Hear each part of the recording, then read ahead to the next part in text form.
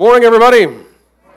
We are going to be in the second week of a series we started last week entitled Rising Strong. If you missed last week, you could go to the website livingstones.cc, which, by the way, got a new look this week, so you might want to check it out anyhow, and click on the message tab. You'll find the podcast there, including the message from last week. I actually stole this title, so I need to give credit where credit is due. There is a university professor by the name of Brené Brown. You might have heard of her. Who wrote a book, several of them, but this one is entitled Rising Strong. I highly recommend it. And I don't recommend books very often, but this one I do. I think it's $12 for both a paperback and even a Kindle edition. It's like $500 of therapy just at $12, so I recommend it. Just by way of review, what we talked about last week is a reality that needs no explanation. We are all going to fail. Like we are all going to have a fall in our life where we're going to be face down. And the question is, when you find yourself flat on your face, what is going to be your next move?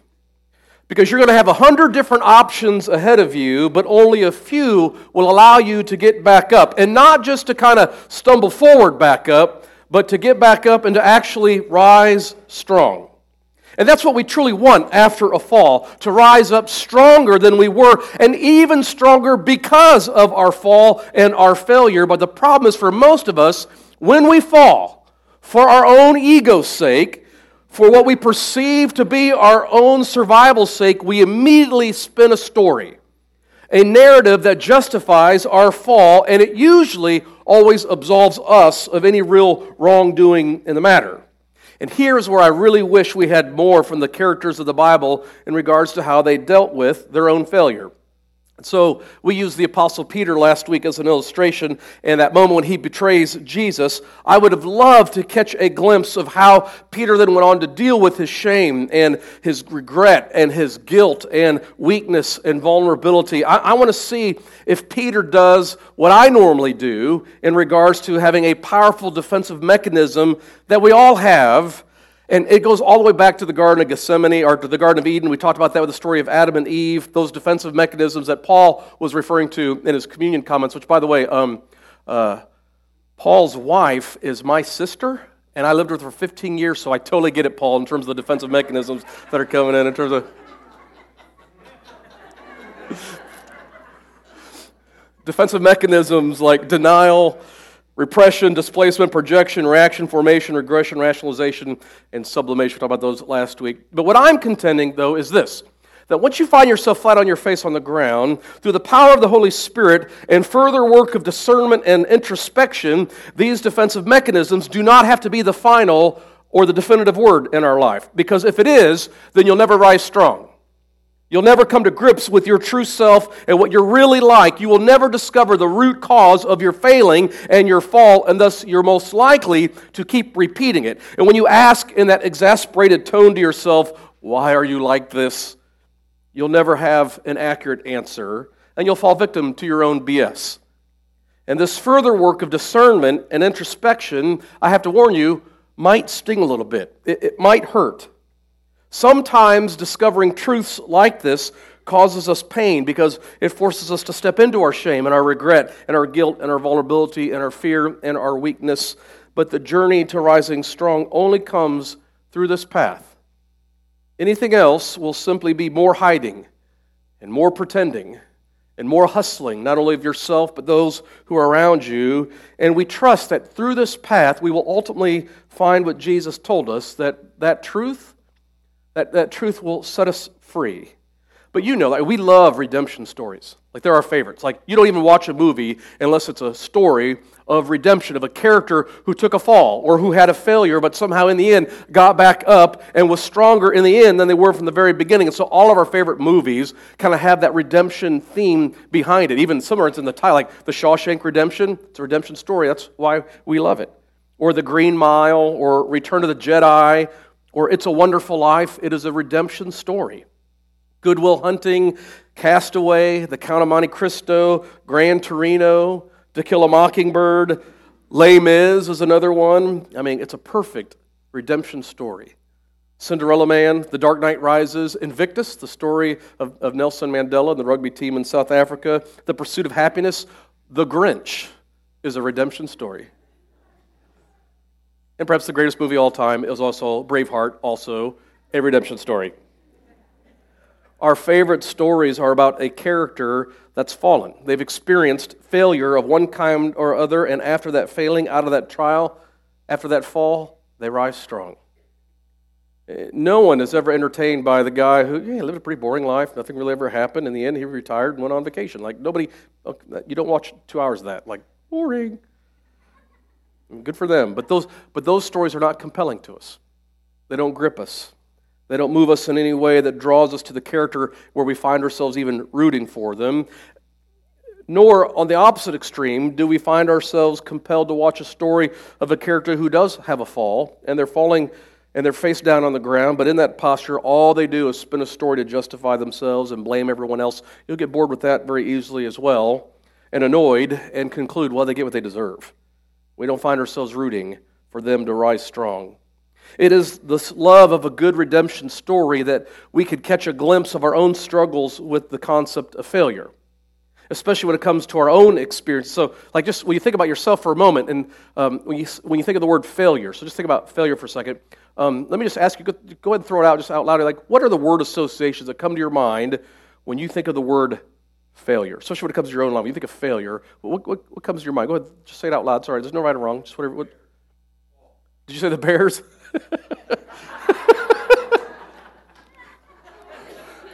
Yes, that and the Browns. Fall? Yeah. All right, what else comes to your mind? Say it aloud. Got several going. Do you say diet? Is that what you said? Yeah, I get that. Totally get that. Disappointment? Yeah. What else comes to mind? Anything else come to mind? Word association with failure. Shame? Yeah, all that's in that. Like when you get the loser, like, oh, I'm so stupid. I'm like no good. I'm worthless. I'm a loser. Like there's all sorts of things that kind of come with the idea of failure. But have you ever been in a context where you've heard somebody talk about their failure? And maybe you're in some AA meeting or maybe some Celebrate Recovery meeting, or you've been in a small group and somebody shares their story. They share a story of what's happened in their past in terms of their failure and their fall, and even in an attempt to learn and grow from it. Whenever you hear somebody's story like that, what comes to your mind then? Yeah, success comes to your mind. What else comes to your mind? When you hear somebody's story of failure and how they came through it, what always do you feel like?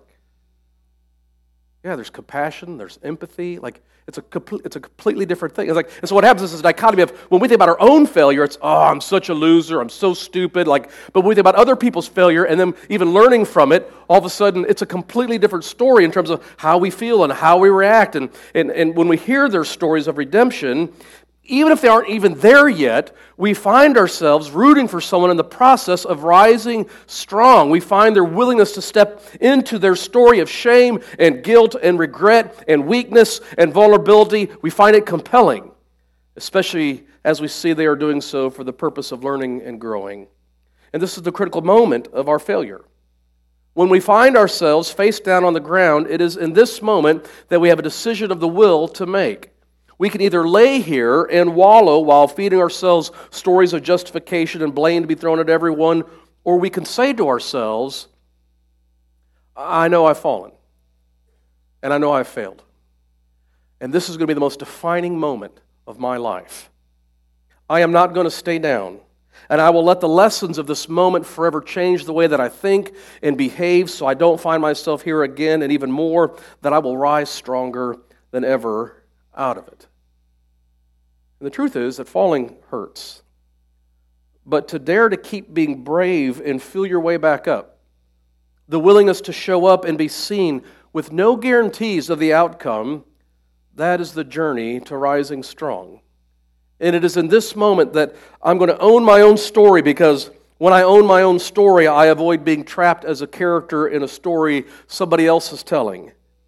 And people who wade into discomfort and vulnerability and tell the truth about their stories, they are the real warriors. And if I could go back to the Apostle Peter for just a moment, and just by way of a reminder, it was the night that Jesus was arrested. Right before he gets arrested, Jesus even tells Peter, hey, you're going to deny me. And Peter's emphatic, oh no, I'll never deny you. Even if I have to die, I will not deny you. And sure enough, a rooster crows, and immediately comes to Peter's mind what he's done, and it says he weeps. It was a real moment of failure. It was a fall. Made worse because of his adamant denial. I'll never deny you. And all it took was the questioning of a little servant girl, and Peter folded quick.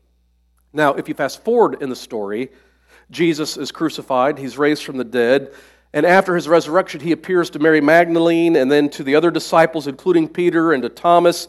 And then the scene shifts, and he's on the shores of the Sea of Galilee, and the disciples are out fishing. And they're on their way back to the shore, and somebody in the boat recognizes, hey, that's Jesus, who's now sitting on the shore, and he's got a fire going. And so they run to Jesus, and Jesus asks them if they have any fish. They recognize him, they gather around Jesus, and Jesus tells them, I want you to sit down so we can eat breakfast together, which this is how I know it's my Savior, because after resurrection, we're still eating breakfast together, amen? So they get done with the meal, and then Jesus addresses Peter. This is what it says in John 21, verse 15. When they had finished eating, Jesus said to Simon Peter, Simon, son of John, do you love me more than these? Yes, Lord, he said, you know that I love you. Jesus said, feed my lambs. Again, Jesus said, Simon, son of John, do you love me? And he answered, yes, Lord, you know that I love you. And Jesus said, take care of my sheep. Then the third time, he said to him, Simon, son of John, do you love me? And this time Peter was hurt because Jesus asked him the third time, do you love me? And he said, Lord, you know all things. You know that I love you. And Jesus said, feed my sheep. Now the story is fascinating to me, and there are several things happening here that are easy to miss. In the Greek language, they use different words for our English word love. So in your English translation, it will say love, but it could be a variety of different Greek words. And when Jesus begins asking Peter, do you love me? He starts by saying, do you agape me? Which is a Greek word for an unconditional kind of love. And Peter's response back is, Lord, you know I phileo, which is another Greek word for a brotherly friendship kind of love. In fact, the city of Philadelphia gets their name from this, the city of brotherly love. And Peter says back, Lord, you know I phileo you. And Jesus will say once again, Peter, do you agape me? Lord, you know that I phileo you. And then finally, Jesus, the last time, he'll switch it and he'll ask him, Peter, do you phileo me? Do you love me? And Peter will say, Lord, you know I do. But his feelings are hurt.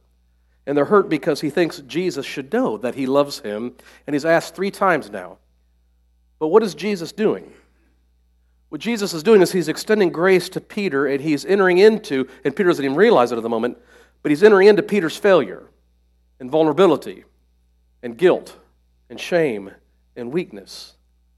How many times did Peter deny Jesus? Do you remember? 3. And how many times did Jesus give Peter an opportunity to affirm his love for Jesus? 3. Jesus is helping Peter have a vision for his rising strong. You are going to go from being my betrayer, which is a colossal failure, to being a shepherd of my people. That's why he says, feed my lambs, take care of my sheep, feed my sheep. And what Jesus is saying is your identity will not be determined by your failure. Your identity will be determined by my calling. You, Peter, will be a shepherd of the community that bears my name. And this is why later in Peter's life he can say in 1 Peter chapter 5, verse 1, to the elders or to the shepherds among you, I appeal to you as a fellow elder, a fellow shepherd, and a witness of Christ's suffering, who also will share in the glory to be revealed. Be shepherds of God's flock that is under your care, watching over them, not because you must, but because you are willing, as God wants you to be, not pursuing dishonest gain, but eager to serve, not lording it over those entrusted to you, but being examples to the flock. And when the chief shepherd appears, you will receive the crown of glory that will never fade away.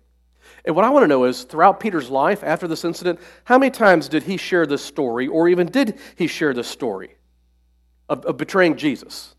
Or did he bury it and hope that no one would find out, even though the Apostle John recorded it so we could all know about it for thousands of years to come?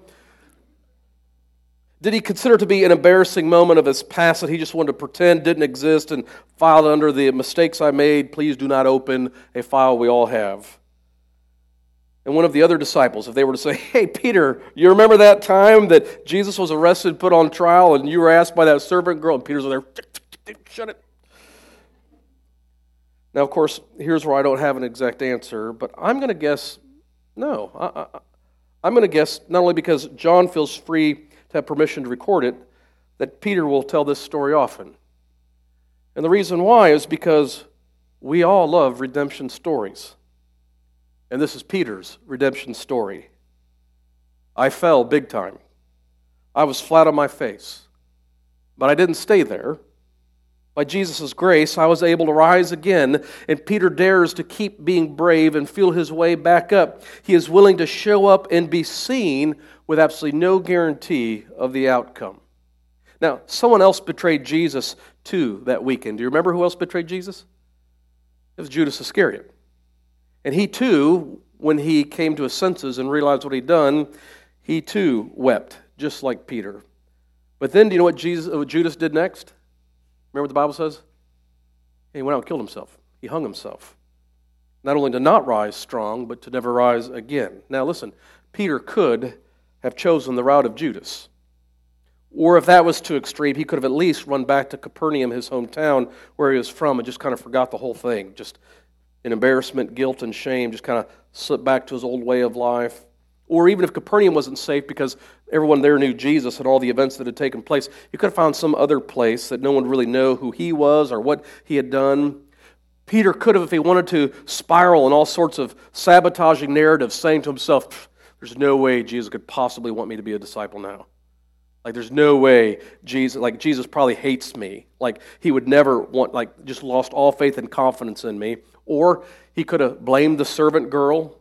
Maybe even blame the other disciples. If you all would have stuck around and been in that courtyard with me, I would have been outnumbered, and maybe I would have had more confidence to admit who I belonged to and who Jesus was. But where is Peter in the story in John? He's fishing with the other disciples. He keeps showing up. He's being brave, and he's feeling his way back up, displaying a willingness to show up and be seen with absolutely no guarantee of outcome. And that, my friends, is true bravery. It's the beginning of rising strong. Peter will have to wade into discomfort and vulnerability and tell the truth about his story, and that's what makes his fall the very thing that leads to his rising strong. And how many times did Peter tell this story?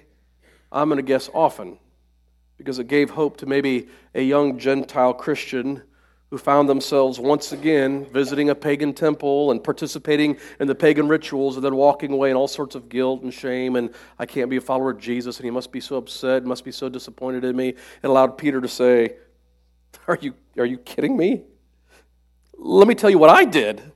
Like, Jesus even warned me I would deny him, and I protested, oh no, I'd give my life for you. And then moments later, a little servant girl asked if I were one of Jesus' disciples, and man, I folded like a rickety metal folding chair, which they had back in Peter's day in the basement fellowship hall of the church.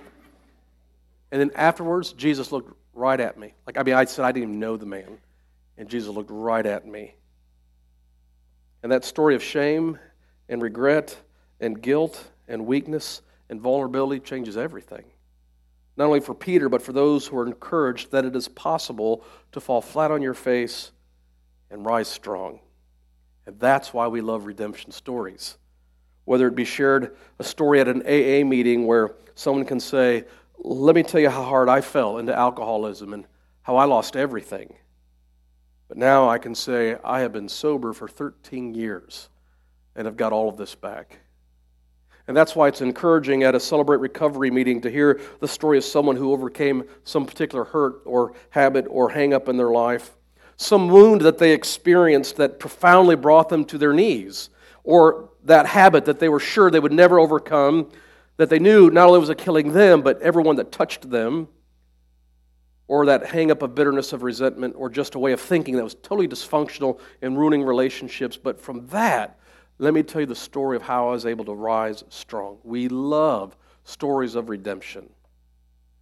But I have to warn you, and this is important, Peter did not go from betraying Jesus to being a great shepherd, leader, and church planter. You don't go from one to the other, not without a messy middle. Peter's betrayal is Act 1. Him being a great leader and church planter will be Act 3. But Peter doesn't get to Act 3 without passing through Act 2. And Act 2 is always the hardest. It is always the messiest. Your Act 2 is the key to rising strong for Act 3. For Peter to not betray Jesus again, he has to figure out why he did what he did to begin with. He's going to have to lean into his own discomfort and vulnerability and figure it out. And this is where he has to discover the pretending, the hiding, and the hustling he attempted to spin to protect his own ego didn't work. And in that discovery, learn the truth about why he did what he did. In short, he has to figure out the story that he's telling himself. And one of the things I like about Brene Brown's book, she shares a story. It's a profound little phrase, and she'll use it often. She discovered it. She was on vacation with her husband. She's in Texas, and they're swimming, and they used to do that competitively, I guess, when they were younger. And so she just got caught up in the moment of just being with her husband on vacation and all the warm, fuzzy feelings that went with that. And so she had a moment where she swam over to her husband and she began to share how happy she was and how thankful she was that they were there together and how much it meant to her, and kind of had this tender moment. And he just swam right by her, like just totally ignored her, like brushed her off. And so she thought to herself, well, surely he didn't hear me. He just must have, And so she swam back over and tried to share the same thing, just how much it meant to her that they were there together and how happy she was. And once again, he just kind of brushed her off. Now, in this moment, for most of us, this is where we want to go, you big jerk, and we want to come out with 10 years of history behind us. You never do this, and you're always like this, and 10 years will come up, rush right at it. And instead, she kind of remained calm for just a moment and recognized, because of his behavior, there was a story that she was telling herself. And so what she said to him was, she said, listen, here's what I just did, and here's how I perceived you responding. And then she said, and the story that I'm telling myself is that you don't want to be here with me. And the reason why you don't want to be here with me is because you don't find me as attractive as I used to be when we swam together in this swimsuit. Like, she just had a whole story. And you might think to yourself, oh, that's crazy. How could she say like that? But what she was doing was she was leaning into her own vulnerability, her own weakness, her own shame, her own all those things. And instead of accusing him, was able just to say, this is the story that I'm telling myself. It's so simple. There's a profound thought like, oh, yeah, like when Peter falls and he's flat on his face, he's telling himself a story. And what he's got to figure out is, what is the story that I'm telling myself? And when each of us has a fall, and when each of us fail, there's a story that we're telling ourselves. And you have to figure out what that is. What is the story that we're telling ourselves? And this is the key to all of our failings. So when we're lying face down on the ground, whether it's a big thing, maybe it's the divorce, or the termination from your job, or even the little things like you just forgot you promised your kid you'd help them with an assignment, or you totally spaced a lunch date with one of your good friends. In those moments, what is the story you're telling yourself? This is the messy middle. This is Act 2. And it's hard because the first story you're probably telling yourself isn't the truth. It's you still hiding and pretending and hustling, and there's work to be done here. Now, this isn't profound, but the truth is most of us never wrestle with the story we're telling ourselves. And so Brene Brown will say in her book, we have to rumble, is what she says, with your story. You're going to have to lean into the discomfort and vulnerability and unpack all of the negative emotion that comes with that thought and that fall, the shame and the regret and the guilt and the vulnerability and the fear and the weakness, all of it. So let me invite you, as we talk about rising strong, to walk into the story of your failure.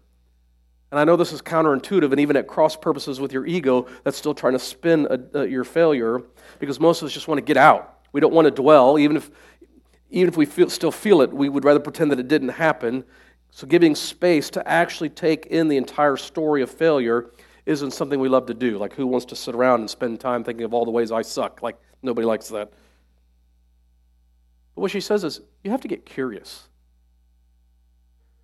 Like, you have to recognize what you're feeling in the middle of this fall and failure and get really curious of why I feel this way and why I'm thinking these things and why I have these emotions. And a lot could hit the fan when you start getting curious.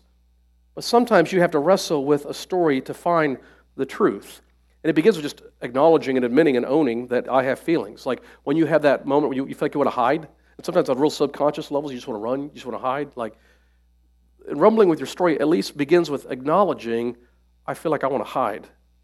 Or when you want to punch a wall, being able to acknowledge, I want to punch a wall. Or when you've had a terrible day or a failing or a fall and you want to go home and eat a whole package of Nutter Butters dipped in milk until they're totally soggy and then eat it with a spoon that, hypothetically speaking, nobody else, just me? Okay. To be able to say, I feel this. And the story I'm telling myself is, I am this. Or I feel anxious and sick to my stomach. Or I didn't get that position that I applied for, and now I'm between anger and fear. The first step is simply to recognize something got triggered. And I got a feeling, and I got an emotion, and now I have to get curious about it. And I know, listen, for us, emotions and feelings kind of get a bad rap. And the problem is we have subtly been taught that we're not supposed to have a lot of feelings and emotions, especially guys. You especially aren't supposed to have negative emotions. Except anger. Anger is a socially acceptable emotion for a guy. But sadness and fear and worry and vulnerability. And sometimes you grew up even with someone shaming you for having emotions. Oh, you're just too sensitive. Or you're acting like a girl. Or you need to toughen up. Or you're so emotional. You can fill in the blank. And the denial of our feelings and emotions is a denial of our own divinely created makeup. Like the totality of who we are as humans, that God created us with feelings and emotions. This is a part of the created order. And a proper holistic view of ourselves should include the reality that we feel. We have emotions. Now, I'm not saying they should be the things that, being a slave to your feelings is not good, but they're excellent servants. What it says is we were created in the image of God. And what that means is if we were created in the likeness of a God, listen, the God of the Bible, He has feelings and He has emotions. Do not ever think for a moment that our God is some boring, stoic God. Like, if you read the prophets in the Old Testament, read Hosea. One minute, God's like talking to His people, you all are whores, and the next minute, but I'm going to love you anyhow, I'm going to win you back. Like, He's got anger, He's got jealousy, He's all over the place. He's temperamental, really, when you think about it. So there might be a critique of God, and I get that, but boring isn't one of them. If you read through the prophets, He is a God who feels passionately.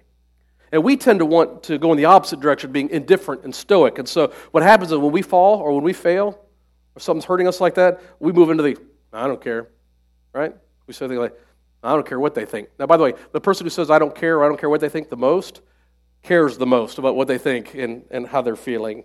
Or we have little phrases like, whatever, who cares? Or, everyone see the movie Gone with the Wind? I know it's dating myself. I wasn't alive when it came out. There's a famous line in the end, right?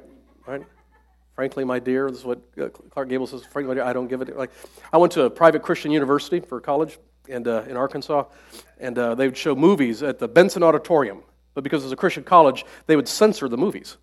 So if there was a cuss word, it would just be silent or be bleeped out, and they'd cut out scenes that they thought were inappropriate. And one night they showed Gone with the Wind. So we all went, it's a pact. Everyone was going to see Gone with the Wind. And we all knew, listen, the most classic, famous line is the line at the end where it says, frankly, my dear, I don't give a damn. It's like we're all sitting there wondering, will they just like bleep that out? Like, will they cut that out? So we're all sitting on the edge of our seats, and it comes on, and they left it in, and the whole place went nuts. Like we'd never heard a cuss word before. It was just like, that's a story we spin. And what I'm saying is, you don't have to be embarrassed by that. That doesn't make you weak. That makes you human and vulnerable with real feelings and emotions. And if you want to rise from a fall, you're going to have to first recognize your emotions and then get curious about them. Why do I feel that way? And why am I thinking that? And why is this the emotion that is hitting me the hardest? And why did I behave this way instead of an alternative behavior? And getting curious can lead to hurt. We may learn things about ourselves we don't particularly find pleasant. And I think really the reason why a lot of people avoid counseling or therapists is because they'll say, oh, I don't have the money, or they'll say, I don't think it will work. But that's not the real reason. I think for most people, it's because they're afraid that if they get with a therapist or a counselor, they'll learn something about themselves that they don't want to know. There's fear in that. In fact, my wife and I, we've been to counseling several times because of her. And the very first time we went, we were having an issue. We just couldn't get past. It just kept coming up. And it was clearly her fault. And I just thought to myself, we'll go to a counselor, tell her the story. He'll see it's her fault. Tell her it's her fault. We'll move on and be fine, right? That's what. So we go to the counselor's office. I'm telling my story. She tells her story. Then we spent like 3 weeks on me because it was really my fault. Like, who would have guessed?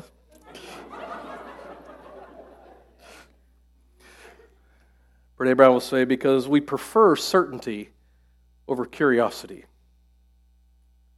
We prefer our armor over vulnerability, and prefer knowing, thinking we know, over learning. And that keeps us from having to step into our vulnerability, and it also keeps us from rising strong. And I don't know what it looked like, but I'm telling you, Peter had to step into and lean towards the story of his betrayal. He had to figure out the story he was telling himself and how that affected his emotions, his body, his thoughts, his belief, and his actions. And so what Brene Brown says is you should just, in that moment where you're trying to be curious about your feelings and emotions and why you're behaving the way you are, she says you should write she called it the SFD. Now, she says if you're talking to kids, call it the stormy first draft, but the S there, she actually had another word. We're going to go with stormy, but there's another S word she used here. She says, because what's happening is because that first story you're always telling yourself is never the truth. That's your stormy first draft. But get it out there so you can really get curious and analyze it. So when you get fired, go ahead and write down the story you're telling yourself. Well, the company didn't make as much profit this year as it did last year, and they have to downsize and save money, and that's why I lost my job. See how it's impersonal? I mean, it's not really me. It's just the company. Or my boss is an idiot. He didn't really see how much time and energy I put into my job. And by the way, I was always being undermined by Steve, who had no problem elevating himself at every chance he got and putting me down. And you didn't really like the job anyhow. You're thinking about quitting and looking elsewhere, and really you're overqualified to be working at a place like that anyhow, and the hours really weren't working out for you, and you're really worth more than they were paying. I mean, there's a whole story we spin, but you have to get curious about all of it. Because after that stormy first draft, you might have moments where you recognize, actually, I was late all the time. And while I was there, I was always distracted and talking to my coworkers or on social media, or I really didn't care much for the project, so I didn't pay much attention. Like, in the end, you'll never recover from a fall or a failure without this work. You have to be curious, asking questions like this. What more do I need to learn and understand about this situation? There might be some things you know objectively, and what are they? But there's other things you're making some pretty big assumptions in. What are those? Or what more do I need to learn and understand about the other people in the story? I've assigned to them roles and what they meant, what they're doing. But what additional information do I need? Or what questions or clarifications might be helpful to me? And perhaps most importantly, what more do I need to learn and understand about myself? What's underneath my response? What am I really feeling? And what part did I play? And this is just the beginning of what it looks like to own our story. We'll come back to here next week and talk about the further steps to rising strong, to lean into our vulnerability. It's just the beginning of the process of rising strong. But in this effort, I do want to say it takes bravery to do this. And it's not profound. You hear, well, yeah, of course we should, but we don't. Like, we just move on quickly.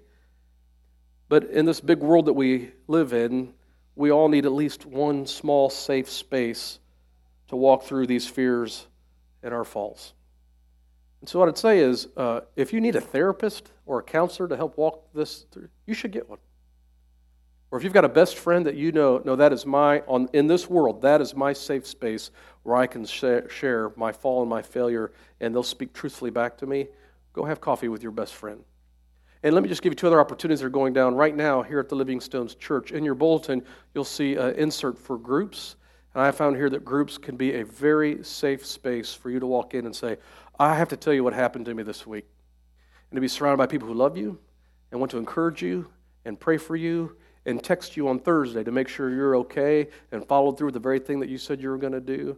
And so there's different times of the week, formats, leaders, topics of study, but ultimately it could be a very safe space for you to own your story and enter into leaning towards that vulnerability.